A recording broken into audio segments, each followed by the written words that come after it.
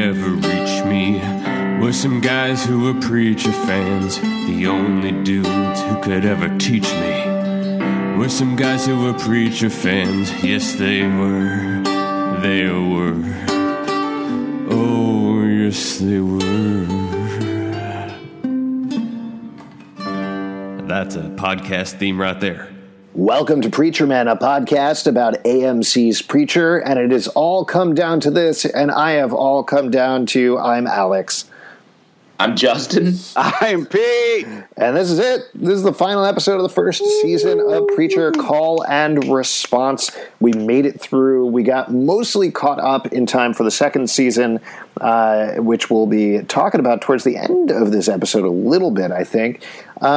But what do you need to know? Probably the main thing you need to know is that Jesse Custer has the power to control people with his voice due to a being called Genesis that lives inside of his body. He's gone through a bunch of hilarious adventures with his friends, Cassidy, who's a vampire, and Tulip, who's his ex-girlfriend, over the course of the season, and ended up promising that he's going to bring God to his town of Anvil on this very Sunday. The other Sunday. Yep, sorry. Please. It's fine. And there's a lot of other things that come together. This is a pretty intricately crafted show, so we'll get to the stuff as we get to it. But the only other thing you probably need to know is there's a guy named Carlos that Tulip has been looking for all season long, and last episode he was revealed to be Desmond Borges, who plays Edgar on You're the Worst, so that was a nice surprise. Let's get into it. What did you guys think about this episode as a whole? It's an amazing episode. Definitely not a middling episode, as Justin would bullshitly say. Bullshitly? Yeah, yep. I love this episode from start to finish. They packed a ton of stuff in there. I agree. This episode is great. This show is great. This show is like one of the most confident shows on television. They do all this crazy shit in such a cool, confident way that, like, and the mixing of like lowbrow and highbrow ideas. They do a lowbrow, highbrow show. We do a lowbrow, highbrow podcast, and that's great. Yeah, you're very generous, Justin. Very generous indeed. Yeah. It's really well crafted. Like I said, this whole season, we've been talking about how they just drop stuff in and don't pay it off for episodes at a time. That definitely what happens here, particularly towards the end of the episode. But so many things come to a head, and it comes to a head so well. The thing that's crazy about it from the comic book perspective is this is, with some exceptions, essentially a prequel to the comic book. You know, there's some stuff that has happened throughout the season that happens in the book itself. There's things that they changed. But ultimately, especially in this episode. Yeah, but ultimately the point that we get to at the end of this episode is the beginning of the comic, which... Really? Yeah. I'm surprised about that. It's a crazy thing for them to do. I mean, this is jumping ahead straight to the end, but there's a scene at the end after everything that does go down has gone down that Jesse, Cassidy, and Tulip are in a car together about to go on a road trip searching for God, and they sit in the car for a moment and they pause and then are like, why are we waiting here? Can we get on the road? And the reason they're waiting there is that's essentially where the comic begins, with the three of them in that pose getting ready to go on the road looking for God. Which is nuts. That's crazy. Yeah. It's crazy because, like, I don't know how you could get all the information they put into this first season out there without it being a whole, like, series of graphic novels, a series of trade paperbacks. It is. Yeah. But that's what I'm saying, like, if the road trip is where the series starts, and is it all in flashbacks? No, nothing. Basically nothing happens. Not a whole lot happens in Anvil in the comics. You know, there are things that are do happen. They do start there, but it's essentially a road trip the entire series. And anything that you learn about Tulip or Cassidy or Jesse or any of the other characters happens while they're on the road. And there are flashbacks, but it's not flashbacks to the events of this series. Basically, nothing in this series happens in the book. That's amazing. I mean that's not true. That's not totally true. But, well, stop lying to me then. Yeah. Oh, no. This is like a straight up adaptation. Okay, cool. Page by page. Oh, boy, panel by I'm panel. confused now. No, it's not. It's what I'm saying is like if you took the plot of this series and laid it over the plot of the comic, it would not match up even remotely at all. But there are things that they mixed around. I get what you're with. saying. Yeah. I get what you're saying. Yeah. It's a remix. Remix. You beat me to it. I always will, and I always will. No. But the thing, the one thing that I wanted to say, though, that I think is great about it is it did allow them to really figure out these characters and get them to the place that they are at the beginning of the comic versus, and this works great in the comic, but the comic essentially drops you right in the middle and then unpeels the characters like an onion. So heading into season 2 of Preacher, we, as the people who are experiencing this, are in a very different place than we are when you read the comic. Yep. That's all. And to kick off the episode, this was such a sweet beginning to what, watching the beginning, I was like, oh my God, this is so calm. And I'm sure this episode's going to be so crazy. Yeah, they set you up, man. They set you up. They kind of lull you a little bit. And then it's like, great. Welcome to Crazy Town. I love the radio announcer is sort of a real dick to Eugene, which I thought was local freak. Eugene is missing still. Yeah, that was fucked up. That was fucked up. But I love the run by where he's like, hey, Mabel. And then she's pointing he's going that way. It's great. That's great. Yeah. I have a question, though, and then we cut into in the town is getting half off bikini waxes because God is coming, really funny. Why does the town believe Jesse when he says God is coming? Literally the whole town is like, God's going to be here. All right, but Justin, here's the question. If you went to church and there's a preacher and he says, I'm going to bring God this Sunday, I mean, sure, you might think, yeah, that's crazy, but you also are going to show up and see what happens, But am I going to get a bikini wax? Yes. I have a weekly bikini wax, and I'll probably go to that appointment, but I don't know if I'll get an extra special one. Have you read Ecclesiastes? He very specifically says, you got to have a nice landing strip down there. Yeah, that was one of the the most often quoted Bible passages, I believe. Right. The book of Girls Gone Wild.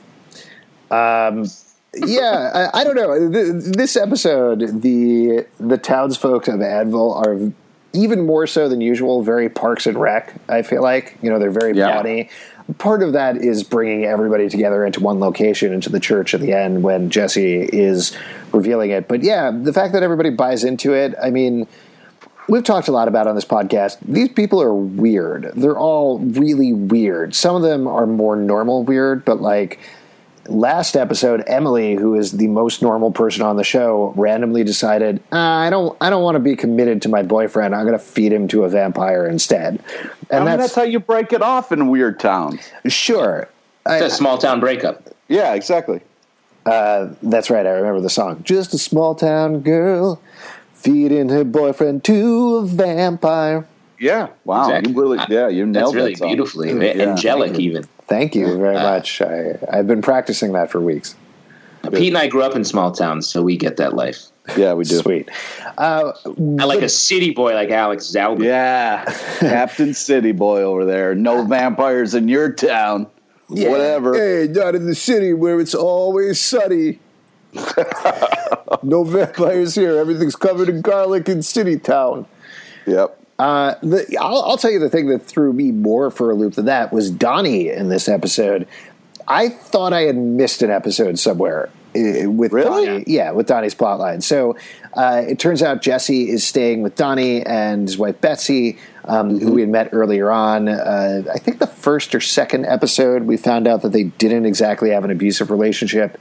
They kind of just to sexily hit each other and do a little BDSM. Nothing wrong with that. Donnie has been one of the main antagonists, though, and then suddenly this episode, Jesse is in the house, and I honestly, I had to go back a couple of times because I was like, did I miss the point where Donnie decided to be a good guy? And we find out later on that Jesse gave Donnie a second chance, so Donnie is giving Jesse a second chance, but it still seems real weird to me.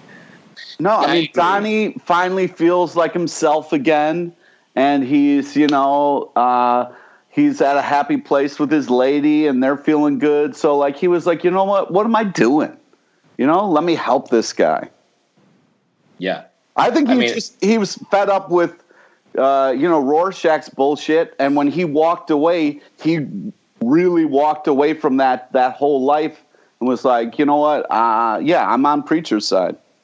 It was a little weird how big of a turn it was. Though I didn't mind it. Like, I don't need to have a whole scene where we have like Donnie's interior monologue. Yeah. But I do think Donnie was dressed in that Civil War uniform. He shot a gun in the trunk to take away his hearing. Like, I feel like he was so wound up. The stakes were so high to him because of this dumb feud. And I think he finally was like, you know what? Why am I almost killing myself over this when, like, I don't mind. Everything's fine now. Yeah. Yeah, I would have liked to see a little bit of that last part. Where he disagree. Said, really? Yeah, I don't need, like Justin said, I don't need some fucking Donnie bullshit slowing this episode down. Let's get to the good stuff. All right. Well, whatever then. Let's get to the good stuff. Let's talk about Cassidy, who is getting shot repeatedly in the prison. Oh, yeah. That's what prison's like, man. Don't go to prison. Yeah, oh man, shit. It's the worst. Well, we don't know in the city because we don't have vampires here. Or prisons. Oh, wow. Well, single life must be nice. I mean, me and Justin, we've been to jail, and they shoot you a lot in jail. Yeah. I used to be the guy that would bring the coffee canister of blood to the jail. Oh, wow. Yeah. Great job. I had to set up manila folders ahead of time, and that's also a tough job. Here come the manila folders.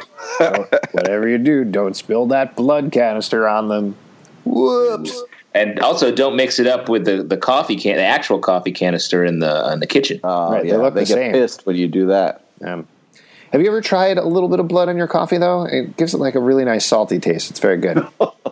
Yeah, it adds a little iron. I love it. Yeah. Oh, man. Oh, I'm sorry. I guess we're vampires. Yeah, we're all vampires. This is a podcast by vampires for vampires. You just Casey Kasem that up a little bit? I'm Casey Kasem, and I'm a vampire. Classic city boy. I did like this scene. Oh, go ahead. No, it's all right. I don't need to do more Casey Kasem. No, the people are dying for it. Literally. Oh, boy. Wow, you're just running through your whole SNL. I've got like two or three terrible impersonations that I got to run about by the end of this episode. Oh, good. Yeah, Lorne Michaels is listening for the audio version of SNL. Great scene between the sheriff. We were talking about this last episode a little bit, that the sheriff seems like he was about to fully flip. And he's like, he believes that Cassidy's a vampire, and so much so that he shoots him and then gives him blood. Like, that's crazy. He's gone all the way. Yeah. I mean, he did research online for this shit. Yeah, and you know how hard that is? Yeah. You got to put stuff in a search bar. It's tough. Dot.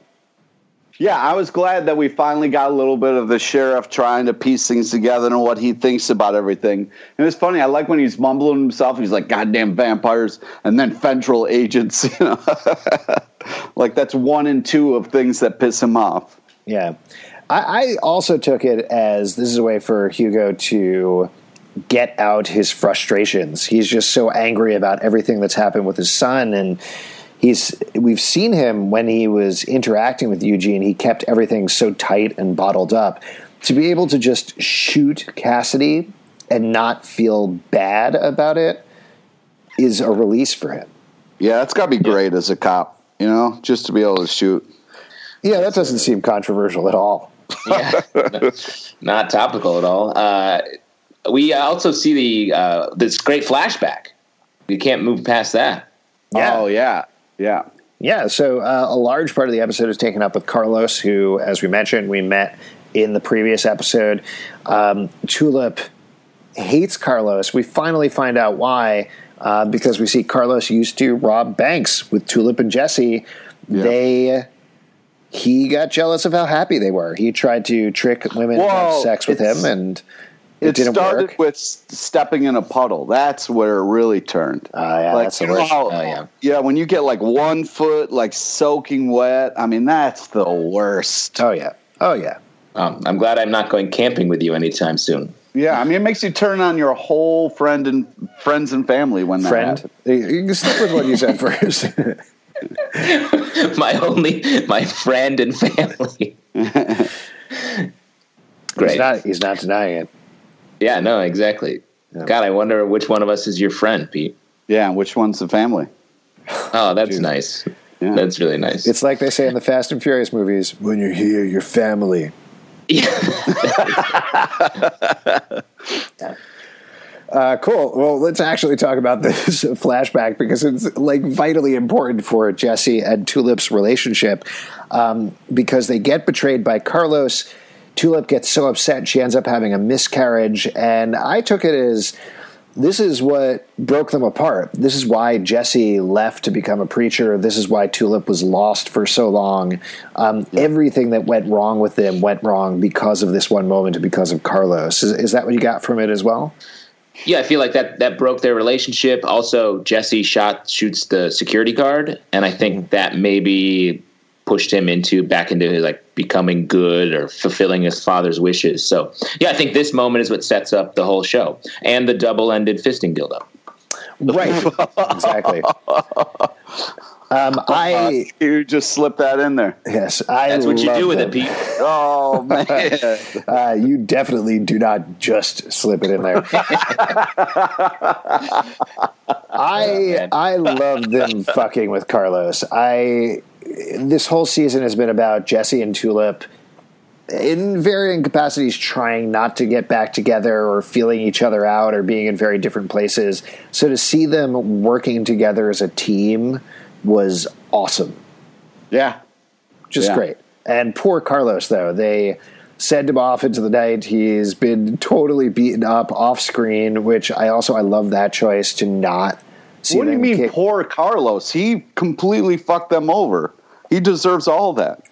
This show, so I'm not necessarily going to disagree with you, but this show, I think a theme is developing that there's monsters out there, people like Kincannon, who I would say pretty squarely fall under the category of monster. And then there's also people who are just kind of assholes, like Miles and Carlos, but Jesse and Tulip and Cassidy, maybe not Cassidy, I'll leave them out of there, but Jesse and Tulip treat them the same. Yeah. Interesting. Yeah, it's true. Well, but I also think like that moment where Tulip's like, kill him for me. And Jesse's like, I will. But then she stops him. Like, I thought that was a really nice. Yeah. They just beat the shit out of him. Yeah. That was great. Yeah. And their revenge is just and catharsis is to just beat him up. Yeah. But they give him a fighting chance, which is also nice. Mm-hmm. But yeah, I love that moment of like, when Tulip was like, "Oh, you do love me," when he is actually going to do it, you know. I thought that was a beautiful moment. Yeah, but great. Yeah, speaking of assholes, like you said, I mean that was also Cassidy's point: is everybody's kind of an asshole. Everybody's got their deal. I mean, as he's laying there spitting out bullets, that's kind of his whole kind of point. Yeah, and that's been him all along. I mean, that's why he burned himself in the first place. That's why he called Jesse out about Eugene, is just because Eugene was annoying, he didn't deserve to go to hell.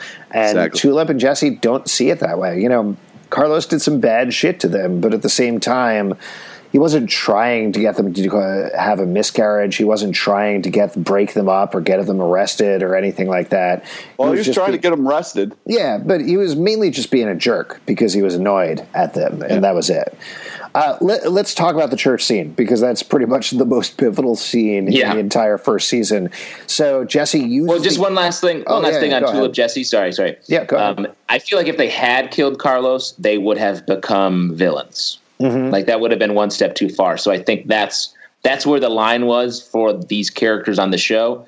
And they are assholes just like everybody else, to Cassidy's point, but they are not the monsters that you were mentioning before. Yeah, I think that's totally fair. So at the church later, once they've settled all this, Jesse and Tulip and Cassidy mostly hang in the background while everybody talks to a big bearded white man who says that he's God.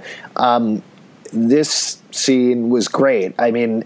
Granted, I've read the books, so I kind of knew what was going on, but there was no point that I believed that the guy that they were talking to was God.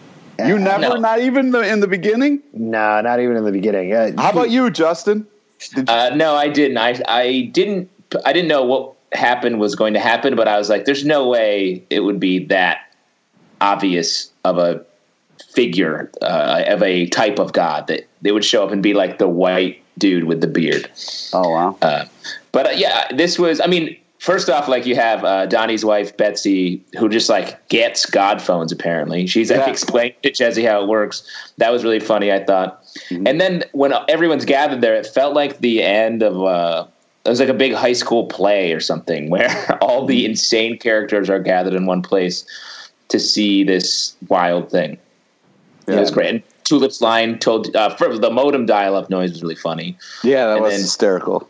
Tulip's line told you he was a white guy. So funny. Yeah, that was great. And I actually really liked the three of them just hanging back. It felt like, to the point of it really actually getting to the comic for the first time at the end of the episode, seeing the three of them there way cooler than anybody else at Anvil about this stuff, to me felt like, okay, we're there. You know, they have not been a trio. They have not been hanging out. This has not been this core of this show until now, and I like that. I like seeing that in the scene.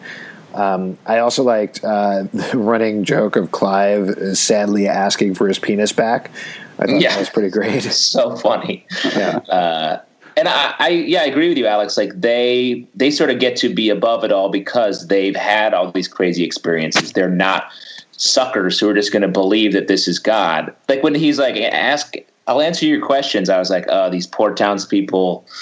And you can see Jesse just being like, what the fuck? This guy's not fucking God. And so then he uses the Genesis on him.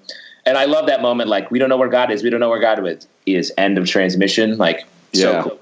Yeah, it's great. The scenes that follow it, too, were pretty amazing because as we watch the entire town fall apart in different ways now that they know that God is missing, where we see the, not hedgehog, chipmunk, something like that. Yeah. Well, there's the guy who's dressed up like an Indian, and then the mascot both hang themselves. Right. Like this whole montage was some hot. I think that's the same tree, by the way. It is. Yeah. I think that's the tree continuity I mentioned last episode. Yeah. Huge. And then poor our friend Ptolemy Slocum gets sliced to death by a bunch of little girls. He deserves that. And not in real life, Pete. No, our friend Ptolemy. Nobody's talking about real life right now. Come on. Wow. This whole sequence was dark as fuck. It was some high class Blind Melon music, which everyone's down with. But like Kim Cannon builds a meat daughter. I was like, whoa. Dude, you think you have no idea what's coming. Well, we talked about this actually a couple of episodes back because I don't know if it is coming. You're saying the whole thing with Kin Cannon and the meat god, right? Yeah. Yeah, I mean, they blow up the entire town. Everybody dies except for the Seraphim, and then she dies. So that was real surprising to me. I do want to get back and talk about the sequence a little bit because I'm curious to keep talking about it, but a cigarette ignites the methane. That was the gas that the guy was moderating in that weird room that showed up a couple of times, and that was the gas that came out of those vents around town that we saw a couple of times. So again, really nice seating from the show. Planning that. It was great. Yo, I called it in that last episode, Alex. You did. You totally called it. But I think they killed everybody, right? They blew the entire town to smithereens. So Quinn Cannon is gone. Emily is gone. This whole cast is gone, or do you feel like somebody survived? I bet Kin Cannon survived. Yeah, Rorschach survives that. Come on. But I do think, otherwise it seems like the whole town was blown up by cow shit. Yeah, which, hilarious. How do you think, like, Kin Cannon, though, to me, he's sitting on the factory that all the gas is coming from, so I don't know how he would survive this. Well, he was in a secret meat room, so those meat lockers. I don't know. Yeah, all rich people have a secret meat room in their houses. Yeah, where you have like the really weird meat. Yeah, the meat nobody talks about. Yeah, and you have your double-ended fisting dildo in there too. Oh man, probably. Or at least can't go an episode without mentioning that again. I really you only mentioned it earlier on this episode, Pete. No, Alex, if you go back and listen, I brought it up in every episode. It's a great Easter egg. Yeah, it's an Easter egg in each one. Yeah. You really have to listen, but it's there. That's why it was so crazy that it was actually in this last episode of Preacher, because I've been talking about it just casually. Oh, yeah. In conversation at like parties and stuff. Yeah, don't stand next to me at a party. Oh, yeah. It's gross. The thing that I was going to ask you guys about the sequence, though, before we get to the last bit with Jesse and Cassidy and Tulip is how do you think you would act in that situation? You go to the church, you find out God is missing. What would your reaction be? I mean, I'm more I'd be like, let's go fucking find God. Yeah, I'd definitely be like, it's time for a road trip. For me, I think my main reaction would be, wow, God exists? That's awesome. Yeah. Well, I was thinking about that as well. Like, everyone seems so depressed and like, oh, the world is over. But it's sort of like religion is proven real in this episode. Yeah. Christianity, exactly. Like, that's huge. It's just like not having a God. And God's not dead. Right. God is just like, he might just be in the other room. Yeah. I mean, what Emily tells her children, I think, is the most appropriate reaction, that she says, nothing has changed. You know, if you were following religion, if you believed in religion, you still believe in religion. And if you didn't, well, then maybe that does change certain things for you. But God not being there to punish you or set down rules or anything like that, you should keep living your life the way that you're living your life. Yeah. I also like the way you said you're following religion, like you're binge watching religion. Yeah, that's what you do, right? No, like you spend a week on religion, get it out of the way, and wait for season 2. I thought it was you follow somebody on Twitter. You follow religion. Yeah. Yeah, I know. I just RT'd religion, man. It's crazy. Let's talk about that last scene, though. This is another thing that's straight out of the comics, because Jesse, Cassidy, and Tulip having fries in a diner is just a recurring thing that happens throughout the comic book as they hit the road. So, again, great to see it. As a fan of the comics, it was just fun to see. Also, the reoccurring bit of Big Lebowski happens. Yes. I love which that. Is great. And Tom Cruise being dead a little earlier, also very funny. Yeah. One of the nice things about the humor in the show is those recurring bits, they do it right. It doesn't feel forced. You know, I watched some stand-up comedy special this past week where the comic just tried to tie up every single joke that they had done in the half-hour special in the last couple of lines, and it felt so weird and awkward and forced, and didn't like it at all. But here, they pace it out well, because you're not expecting the Big Lebowski thing to come back that third time. You're not expecting Tom Cruise to come back that third time, and you should, because rule of threes, but it's over several episodes. You know, it's not even in the same episode, and I think that's great. It's just really good comedy structure. Yeah, and plus they don't, like you said, they don't force it, but they also don't like have to make a big deal out of it. It's just like, hey, if you get this, you're going to laugh, and if you don't, then let's just keep going with our story. Like, yeah, but it's also funny if you don't. You know, it's just funny to be, and especially Tulip, where she's just like, what the fuck, man? Everybody loves the Big Lebowski. He's like, no, it's controversial. And she just yells to the whole diner, like, Big Lebowski was like, yeah, the dude. It's just great. Absolutely. But that's what I was saying earlier. This show's so confident they can just do that without having to be like so proud of their joke to like make like hold on it and make us all be like, all right, we get it. We get it. Yeah. It's just like, you get it or not. We're going with these characters and see what happens. Yeah. Well, so we are going to see what happens in the second season, but there's that tease at the end where the Seraphim. Wait! Before you want to talk about the kiss? Yes, I want to talk about the kiss, but I also want to talk about the moment in the car where they're like, what are we waiting for? And that's a direct kind of line from the comic, but it's also just a comment on the fact that like there's this really cool shot of them in the car and they're all wearing shades. It's like the start of their big adventure, and it's like this big moment, and then it's just like, well, what are we doing? It's just that sums up how great the show is. Like, it's this amazing moment, and then a little comedy, and that's also what the kiss is about. It's this amazing moment, and then Tulip's like, don't ever fucking do that again. It's magic. It's just absolutely fantastic. No one would argue with the idea that people wearing sunglasses are cool. Just look at Garfield. Any Garfield poster with him in sunglasses is very cool. Oh man, that's the coolest. Joe Cool is, he's all about shades, Yeah, Joe Cool. That's Snoopy, I believe you're talking about. Right. Yeah. Do me a favor. Casually drop a Joe Cool reference. Don't ever refer to Peanuts in relation to Preacher. Thank you very much. Wait,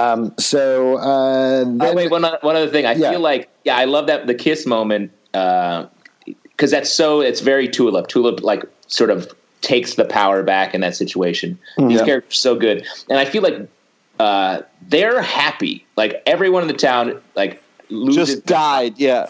They don't really know that they died, but the town falls apart. Everyone's like killing themselves, murdering.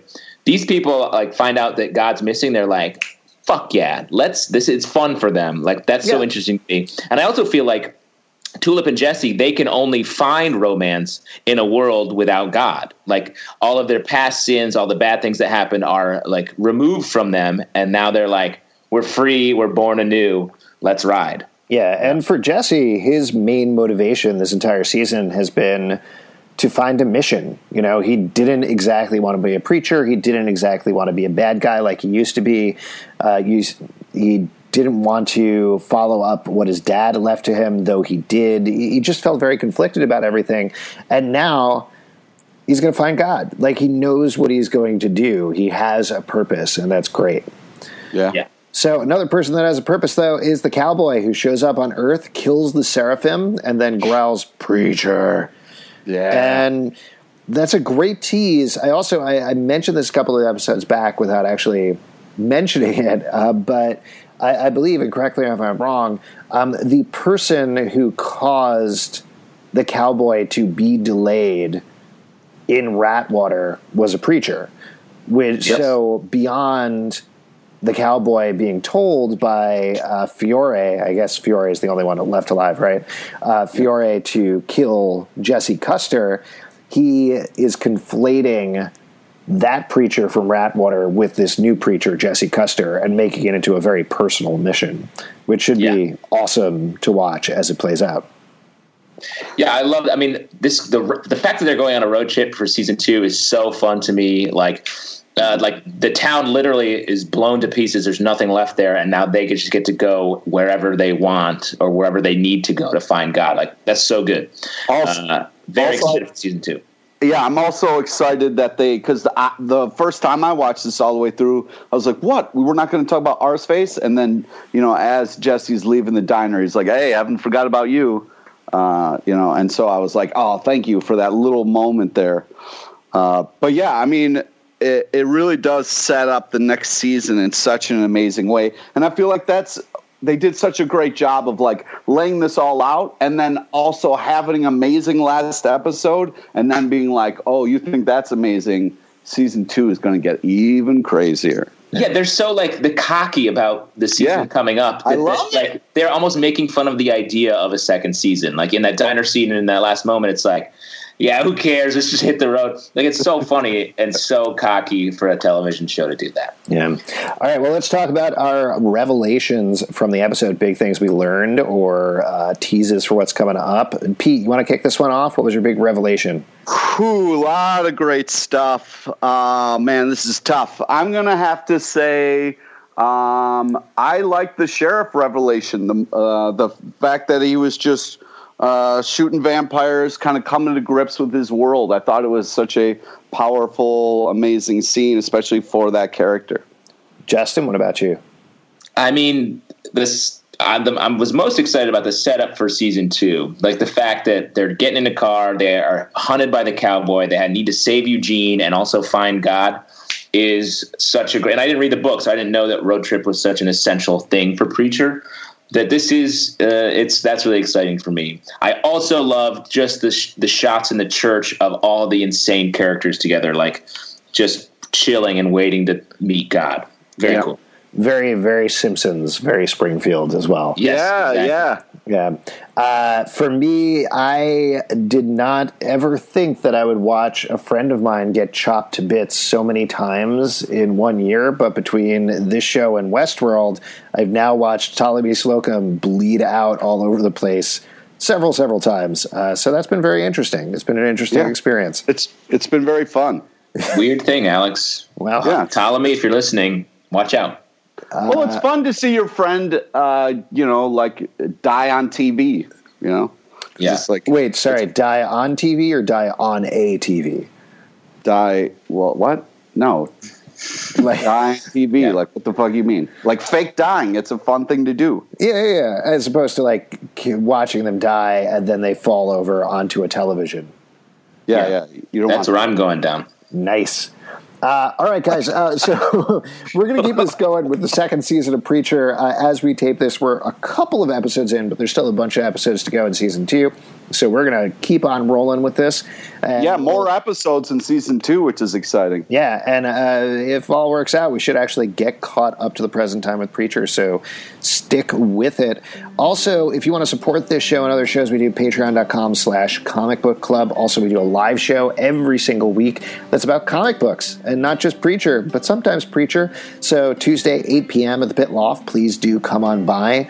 Pete, anything you want to plug? Friend us on Facebook so you get to know about all the amazing guests we have on the show. Follow us on Twitter at Comic Book Live. Check us out at comicbookclublive.com. And this podcast goes out to a little boy who loves a show called Preacher. His name's Pete. Yeah. And he's just been so happy about this podcast. Pete, Yes. this podcast's for you. Thank you.